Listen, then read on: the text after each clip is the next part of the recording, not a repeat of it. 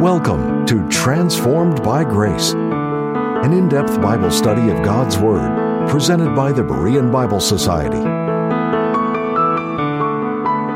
Join us each time on this station as Pastor Kevin brings the transforming message of God's grace, revealed through the Holy Scriptures.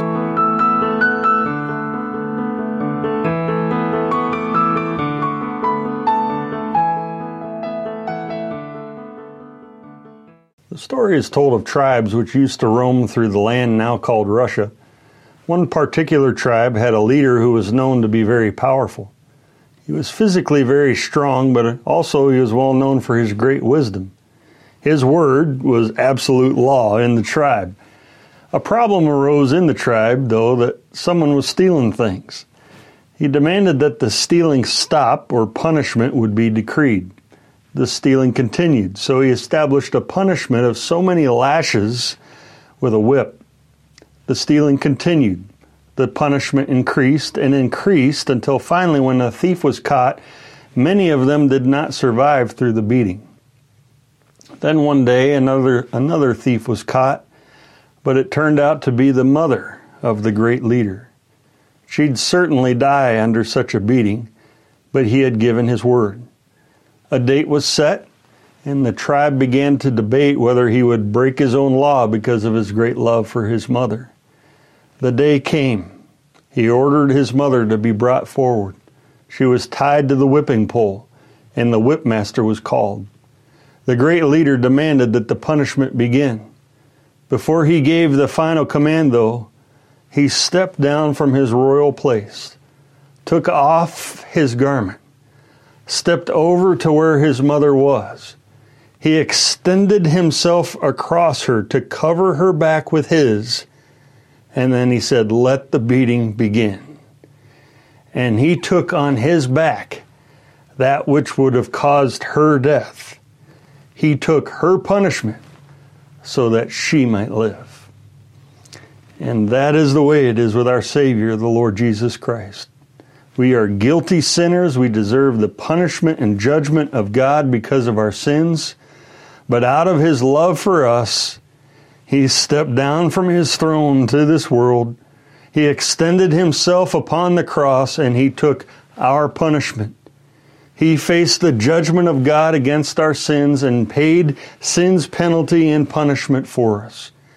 And when we trust Him, that He died for our sins and rose again, we are saved from all of our sins, and we are given the gift of eternal life. We have been looking at broken things in the Bible. We've seen how we live in a broken, sin-cursed world, and how we are each broken and have broken God's law and sinned. These broken things are the result of sin. And Christ's body was broken as a result of sin. But by the cross and His broken body, He paid our sin debt in full. And He makes us whole. And He makes us new in Him when we trust what He did for us. 1 Corinthians 11:23 reads, "For I have received of the Lord that which also I delivered unto you, that the Lord Jesus, the same night in which He was betrayed, took bread." On the evening before His crucifixion, the Lord ate with the disciples in the upper room. It's often called the Last Supper. The Last Supper was the Passover meal which was required of the Jews under law, and the Lord fulfilled and kept the law perfectly. Passover was a remembrance of Israel's deliverance from their bondage in Egypt by God. But on the evening before He was crucified, after eating the Passover meal, the Lord established a new remembrance for Israel, which superseded the old one. It was to be a remembrance of an even greater deliverance for Israel, deliverance from their spiritual bondage and being redeemed and set free from their sins by the cross of Christ.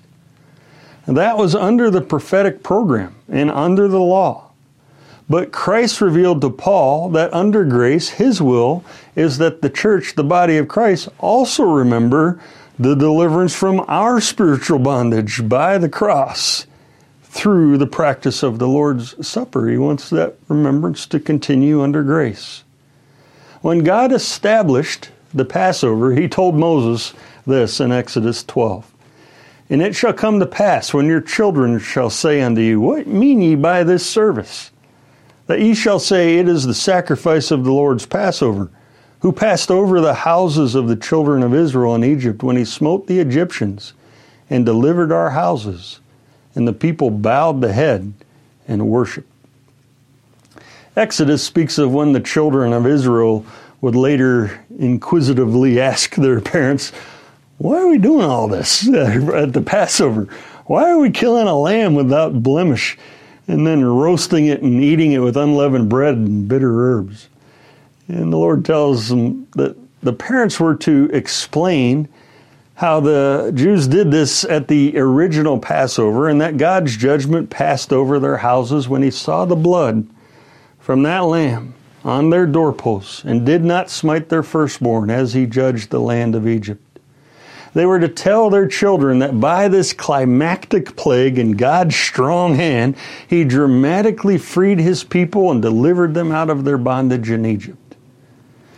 And so it makes you think about today, under grace, when our children ask us, why are we doing this service of the Lord's Supper? That likewise, we have something to tell them. How at the cross, Christ's body was broken for us.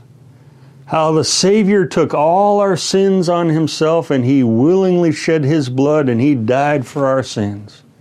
And by God's strong hand and Christ's victorious sacrifice at the cross, he has freed us and completely delivered us from the bondage of our sins.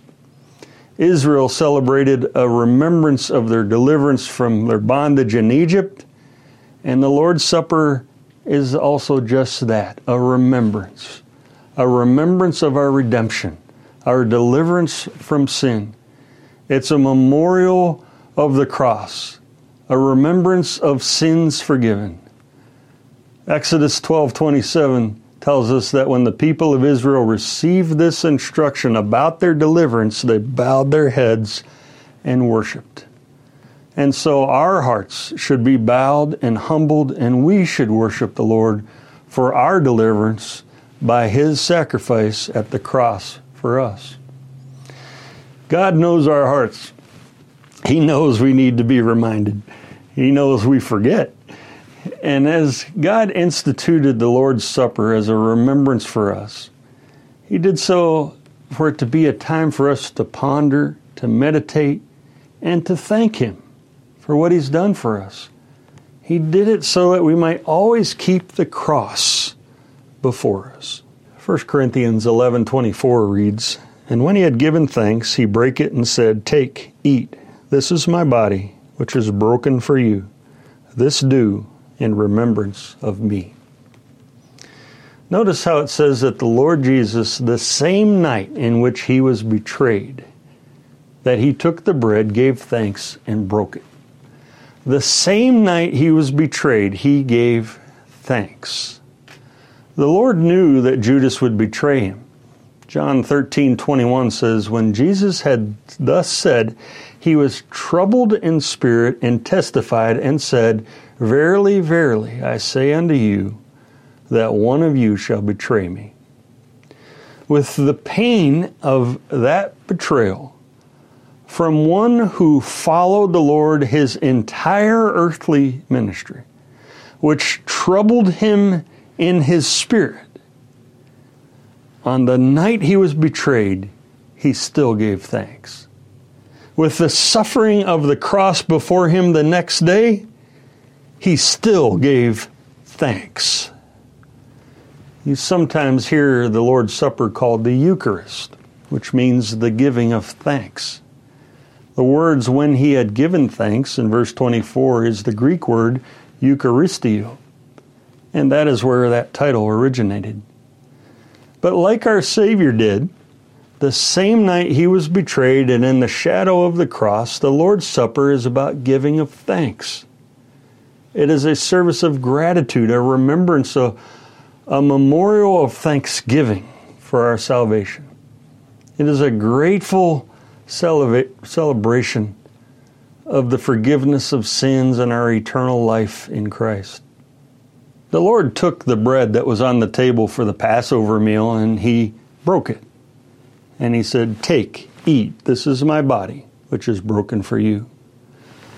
The breaking of the bread reminds us of Christ's suffering in His physical body as He paid the price for our sins. The punishment for sin involves both suffering and death. The bread and the cup in the Lord's Supper are symbols and metaphors. The meaning of Christ's body are that the bread represents His body and the cup represents His blood. The broken bread is to remind us of Christ's broken body. The poured out juice is to remind us of the blood of Christ, which was shed willingly and poured out for us at the cross in payment for our sins. It's all a picture. It's a visible sermon that proclaims the cross and all Christ did for us.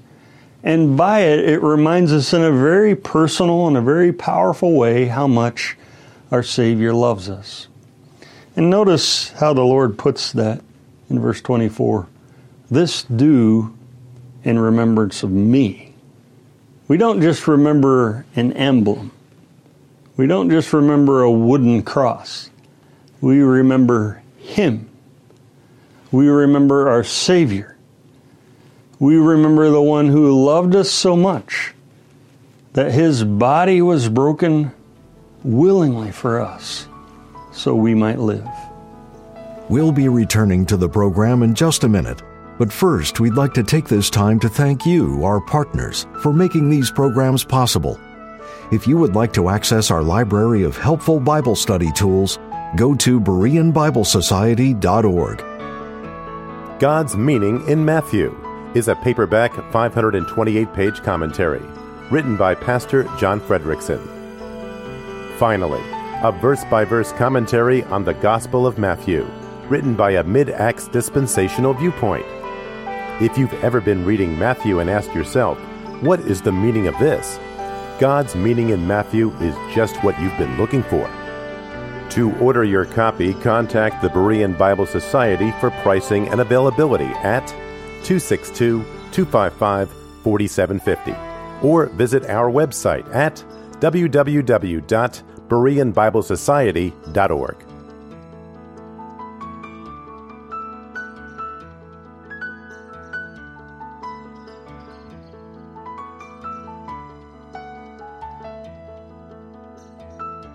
To receive our free full-color 32-page monthly magazine, The Berean Searchlight, call 262-255-4750 or subscribe online at www.BereanBibleSociety.org. Thank you again for your generous gifts. And now, back to the teaching with Pastor Kevin. John 19, 1-5 reads, "Then Pilate therefore took Jesus and scourged Him. And the soldiers platted a crown of thorns and put it on His head, and they put on Him a purple robe, and said, 'Hail, King of the Jews!' And they smote Him with their hands. Pilate therefore went forth again, and saith unto them, Behold, I bring Him forth to you, that ye may know that I find no fault in Him. Then came Jesus forth, wearing the crown of thorns and the purple robe, and Pilate saith unto them, Behold the man." Attempting to appease the Jews who wanted Christ to be put to death, Pilate had Christ scourged, verse 1 says. He hoped that they would accept this rather than an execution. But there is a lot of suffering and agony involved in the statement that Pilate took Jesus and scourged Him. Roman scourging was designed to quickly remove the flesh from the body of a victim. The instrument used for scourging was called a flagellum. It was a piece of wood 14 to 18 inches long. Attached to that wooden handle were 2 or 3 leather straps or lashes. Sewn in the end of those lashes were bits of metal and sometimes glass and stones. The victim was tied to a post by the wrists. The flagellum was brought all the way back, and it whistled forward and smashed against the skin, dug into it, and tore the skin. 2 soldiers, one on each side, kept whipping again and again across the flanks and the back and the legs, ripping into the flesh. Arteries and veins were gashed and torn. Roman scourging often exposed the bones, sometimes tore organs. It was a brutal, bloody beating. Some died from Roman scourging. Many passed out, only to be awoken by having a bucket of salt water thrown on them. The Jews gave 40 lashes save one. The Romans did not have a number. We do not know how many lashes they gave the Lord. We don't know how long they pounded Christ with those whips, tearing and ripping his flesh. After the scourging, the Lord was mocked and tortured by the soldiers. They plaited or wove together a mock crown of thorns and cruelly shoved it down on his head, tearing into his scalp and brow, causing blood to flow down his face. Warren Wiersbe rightly points out, sin had brought thorns and thistles into the world, so it was only fitting that the Creator wear a crown of thorns as he bore the sins of the world on the cross. In the soldiers' mocking of Christ as a king, they arrayed him in kingly attire, a purple robe. In Matthew it says they also gave him a reed or a stick, in other words, a mock scepter.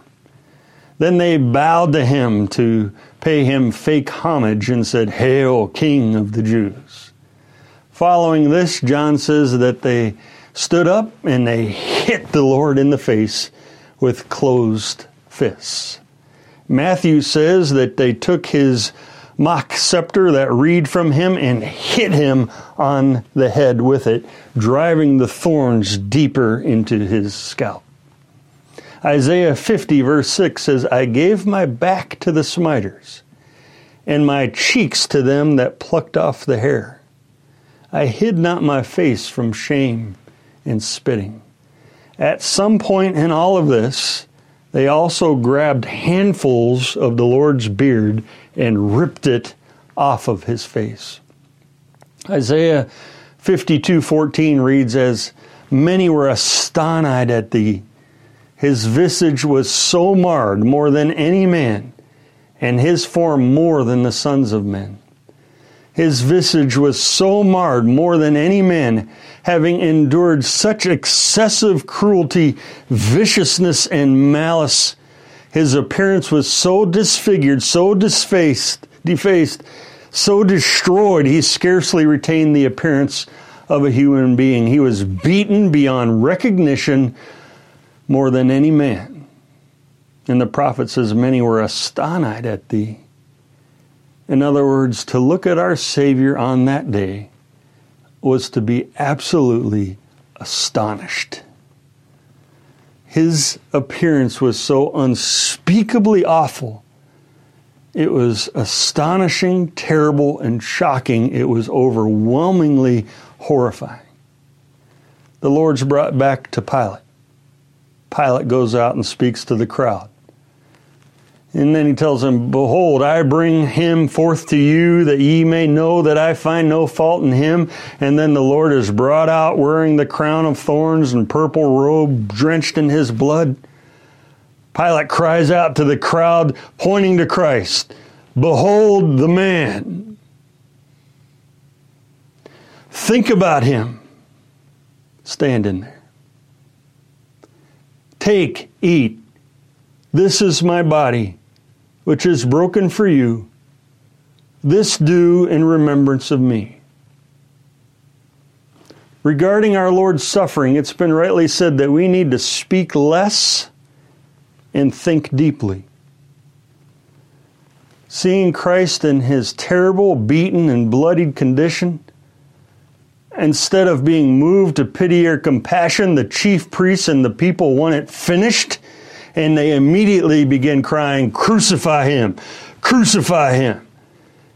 And Pilate, a spineless, cowardly leader, gives way to the wishes of the mob, concedes to the crucifixion, and the Lord is led away to be crucified. Having carried his crossbeam as far as he was physically able, then walking the rest of the way as it was carried by Simon of Cyrene, they arrive at Golgotha. And Dr. Truman Davis wrote this about Christ's crucifixion from a medical perspective. Jesus is quickly thrown backward with his shoulders against the wood. The legionnaire feels for the depression at the front of the wrist. He drives a heavy square wrought iron nail through the wrist deep into the wood. Quickly, he moves to the other side, repeats the action, being careful not to pull the arms too tightly, but to allow some flexion and movement. The left foot is now pressed backward against the right foot, and with both feet extended, toes down, a nail is driven through the arch of each, leaving the knees moderately flexed. The victim is now crucified. As he slowly sags down, with more weight on the nails in the wrists, excruciating pain shoots along the fingers and up the arms to explode in the brain. The nails in the wrists are putting pressure on the median nerves. As he pushes himself upward to avoid this stretching torment, he places his full weight on the nail through his feet. Again, there is the searing agony of the nail tearing through the nerves between the metatarsal bones of the feet. At this point, as the arms fatigue, great waves of cramps sweep over the muscles, knotting them in deep, relentless, throbbing pain. With these cramps comes the inability to push himself upward. Hanging by his arms, the pectoral muscles are paralyzed and the intercostal muscles are unable to act. Air can be drawn into the lungs but cannot be exhaled. Jesus fights to raise himself in order to get even one short breath. Finally, carbon dioxide builds up in the lungs and in the bloodstream, and the cramps partially subside. Spasmodically, he is able to push himself upward to exhale and bring in the life-giving oxygen. Jesus experienced hours of limitless pain, cycles of twisting, joint-rending cramps, intermittent partial asphyxiation, searing pain where tissue is torn from his lacerated back as he moves up and down against the rough timber. Like the Passover lamb, none of his bones were broken, but his body was broken in his suffering for us. His body was broken when they scourged him, and the skin burst open and was torn away. Broken when they crowned him with thorns, and those thorns sank deep into his head and brow, and they hit him across the head. Broken when they drove the nails through his hands and through his feet. Broken when they pierced his side and the water and the blood came forth. He was broken for us. He said, "This is my body, which is broken for you." And now he desires, as we look at the cross by faith, that we be broken for him, that we humble our hearts before him, and that we yield our lives to him. Paul Harvey told this in 1977 as part of his Rest of the Story radio program. It is gratitude that prompted an old man to visit an old broken pier on the eastern seacoast of Florida. Every Friday night until his death in 1973, he would return, walking slowly and slightly stooped with a large bucket of shrimp. The seagulls would flock to this old man and he would feed them from his bucket. Many years before, in October 1942, Captain Eddie Rickenbacker was on a mission in a B-17 to deliver an important message to General Douglas MacArthur in New Guinea. But there was an unexpected detour which would hurl Captain Eddie into the most harrowing adventure of his life. Somewhere over the South Pacific, the flying fortress became lost beyond the reach of radio. Fuel ran dangerously low, so the men ditched their plane in the ocean. For nearly a month, Captain Eddie and his companions would fight the water and the weather and the scorching sun. They spent many sleepless nights recoiling as giant sharks rammed their rafts. The largest raft was 9 by 5, the biggest shark 10 feet long. But of all their enemies at sea, one proved most formidable: starvation. 8 days out, their rations were long gone or destroyed by the salt water. It would take a miracle to sustain them, and a miracle occurred. In Captain Eddie's own words, Cherry, that was the B-17 pilot, Captain William Cherry, read the service that afternoon, and we finished with a prayer for deliverance and a hymn of praise. There was some talk, but it tapered off in the oppressive heat. With my hat pulled down over my eyes to keep out some of the glare, I dozed off. Something landed on my head. I knew that it was a seagull. I don't know how I knew, I just knew. Everybody else knew too. No one said a word. But peering out from under my hat brim without moving my head, I could see the expression on their faces. They were staring at that gull. The gull meant food, if I could catch it. And the rest, as they say, is history. Captain Eddie caught the gull. Its flesh was eaten. Its intestines were used for bait to catch fish. The survivors were sustained and their hopes renewed because a lone seagull, uncharacteristically hundreds of miles from land, you know that Captain Eddie made it. And now you also know that he never forgot. Because every Friday evening about sunset on a lonely stretch along the eastern Florida seacoast, you could see an old man walking white-haired, bushy-eyebrowed, slightly bent. His bucket of shrimp was to feed the gulls, to remember that one which on a day long past gave itself without a struggle, like manna in the wilderness. And he never stopped saying, "Thank you." That's why almost every Friday night he would walk that beach with a bucket full of shrimp and a heart full of gratitude. The Lord Jesus Christ gave himself for us. He gave his body to be broken for us. He shed his blood and gave his life that we may live, that we might be saved from our sins and have eternal life. And our hearts should be filled with gratitude as we think of the Lord's sacrifice for us. Christ gave thanks when he instituted the Lord's Supper, and we too should give thanks for his broken body. Like Captain Eddie, we should remember and never stop saying thank you to the Lord, and to also demonstrate that gratitude by living a life that is transformed by his grace. Thank you again for tuning in to Transformed by Grace. We appreciate your prayer support and the financial gifts. The purpose and mission of the Berean Bible Society is to help you understand the whole counsel of the Word of God. For more information, visit our website at www.bereanbiblesociety.org or give us a call at 262-255-4750. Or if you prefer, write us at the Berean Bible Society, P.O. Box 756, Germantown, Wisconsin, 53022. Now until next time, may you be transformed by God's grace.